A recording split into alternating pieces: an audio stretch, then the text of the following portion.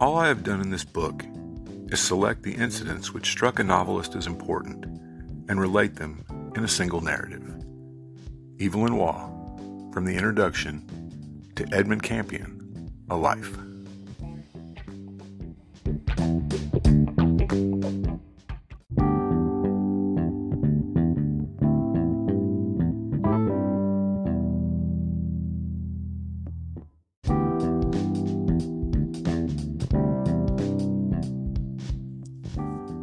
Welcome to the Revisionist History Podcast, where we set the historical record straight, no matter who it might offend.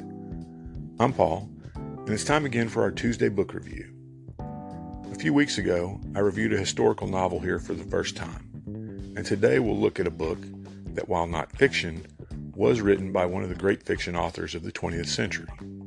Today's book is a biography, Edmund Campion, A Life, by Evelyn Waugh, author of the classic novel, Brideshead Revisited.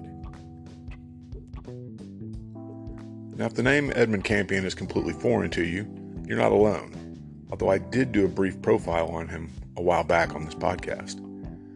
Campion lived during a period in English history of which certain aspects are well known, while others have been almost completely forgotten. When we think of King Henry VIII, Queen Elizabeth I, and King James I, we naturally think of Henry's wives, Elizabeth's Golden Age, including the defeat of the Spanish Armada, and the publication of the King James Bible.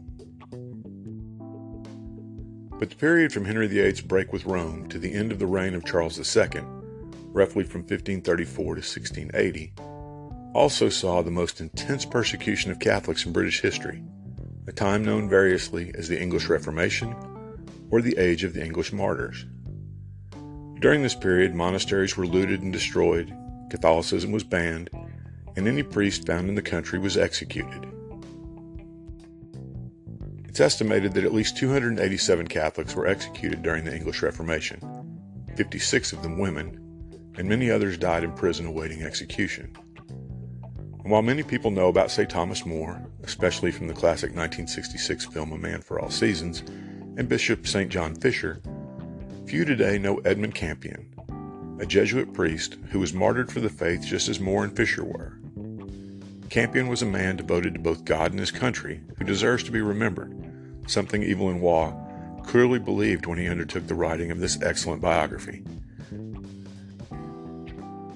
Biographies are often dry reading, but that's not the case with this book. Perhaps because he was a novelist first and foremost, Evelyn Waugh wrote this biography as the compelling story that it is, rather than as the kind of recitation of dates and events you might get in a high school history class. He shows us the many facets of Campion's character, from scholar and poet to priest and teacher, to his final days in tragic martyrdom. In the process, Waugh teaches us things about this period of English history that we never knew, while never bogging down his narrative.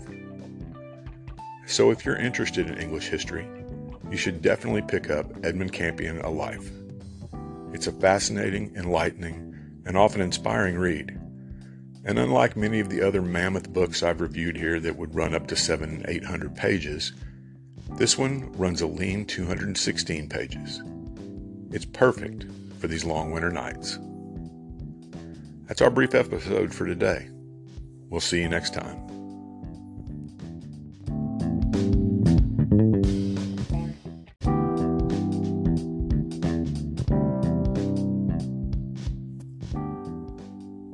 Thanks for listening to today's episode.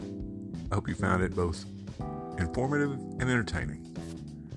If you'd like to help us keep episodes like this coming, please consider clicking on the Support This Podcast link in the show notes. It'll go a long way towards helping us create more episodes and hopefully becoming completely ad-free. Thanks a lot.